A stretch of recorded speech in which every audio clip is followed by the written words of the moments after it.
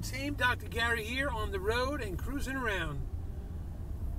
Name of our company is Healthcare Practice Sales LLC, and our website is www.dentalpracticeguide.com. We are brokers for dental practices. We're involved in the sale of a dental practice between buyer and seller.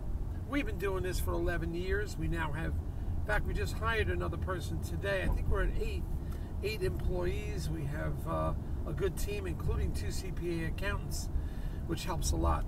All the information you hear is for entertainment purposes. This is not legal or business advice, so always speak to your professionals for that. So today, and again, our number is 201-663-0935. Call us anytime if you want free consultation. Also free appraisals on your dental practice. We'll be there. We'll help you out because we're the only brokers that I'm aware of that has 2 CPA accountants on staff. So today, we had a buyer, and generally a buyer you'll find that's really interested in something, within about 48 to 72 hours, they call you.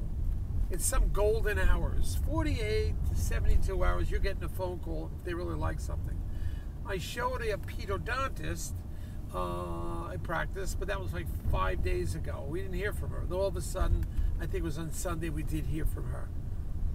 And it was a building and a practice. Now, it was a GP dentist, but this doctor was thinking that she wouldn't mind having GP dentistry. Maybe she'd hire somebody and she can grow her pedo practice. This was in an affluent area, gorgeous build out. It was 3.5 years old that the doctor spent almost over $900,000 to build the office, 2,500 square feet, gorgeous. This is a cellar, granite countertops, everything. And I saw the receipt, so I know what they spent. Yeah, you could say they overspent it, but they did it right, and it was gorgeous. And also the real estate was for sale, and she was asking above the market value for the dental practice, beyond the market value. And but sometimes it's like, especially in this situation here, where the pedodontist was thinking about opening up their own office. That would take forever, 6 months to a year, cost you $400,000 or $500,000, and you have no patience.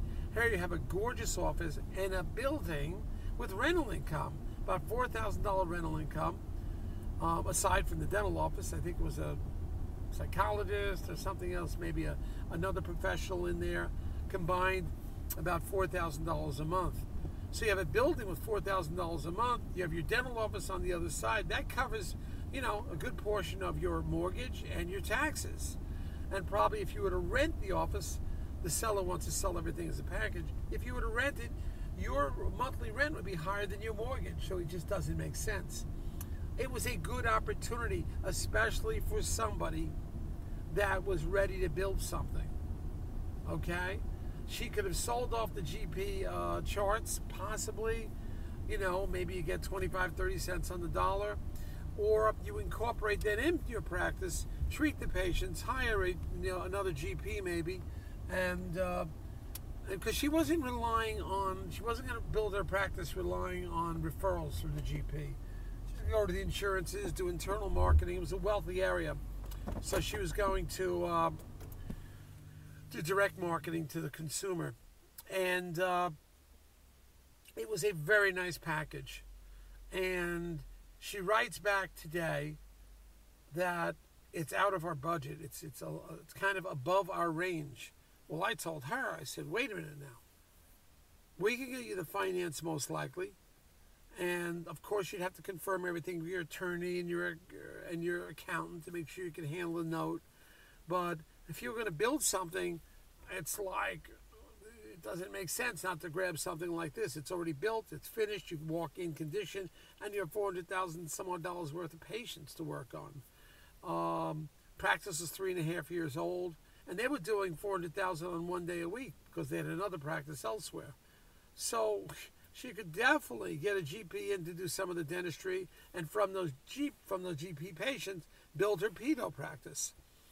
So I said to her, look, if you're still looking in our county, I don't have anything else like this, and me to find something in the zip code you want, And to have a building like this with rental income on a main road with a gorgeous drop-dead office, how am I going to find that for you? It may take years to find it again.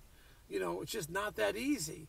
Just because it's a little out of your budget, talk to your accountant, talk to the bank. Maybe we can work something out. Maybe we can get the finances for you if we can make some kind of, since you were planning on building anyway with zero cash flow when you open, this could be an alternative for you. And we'll see. So don't be intimidated because it's out of your price range. If the bank is going to finance, then they're sure you're going to be successful. As far as success goes, Bank of America, year 2017 or 18, I don't know what year it was, had a 99.75% success rate for dentists that bought practices. Nobody went under. There were some failures, I'm sure, but the failures generally are people who get involved in drugs and alcohol. So I base it on that. I said you're going to be successful based on the bank statistics. You should absolutely talk to your bankers, talk to your attorneys, talk to your accountants. Let's see if we can make this happen.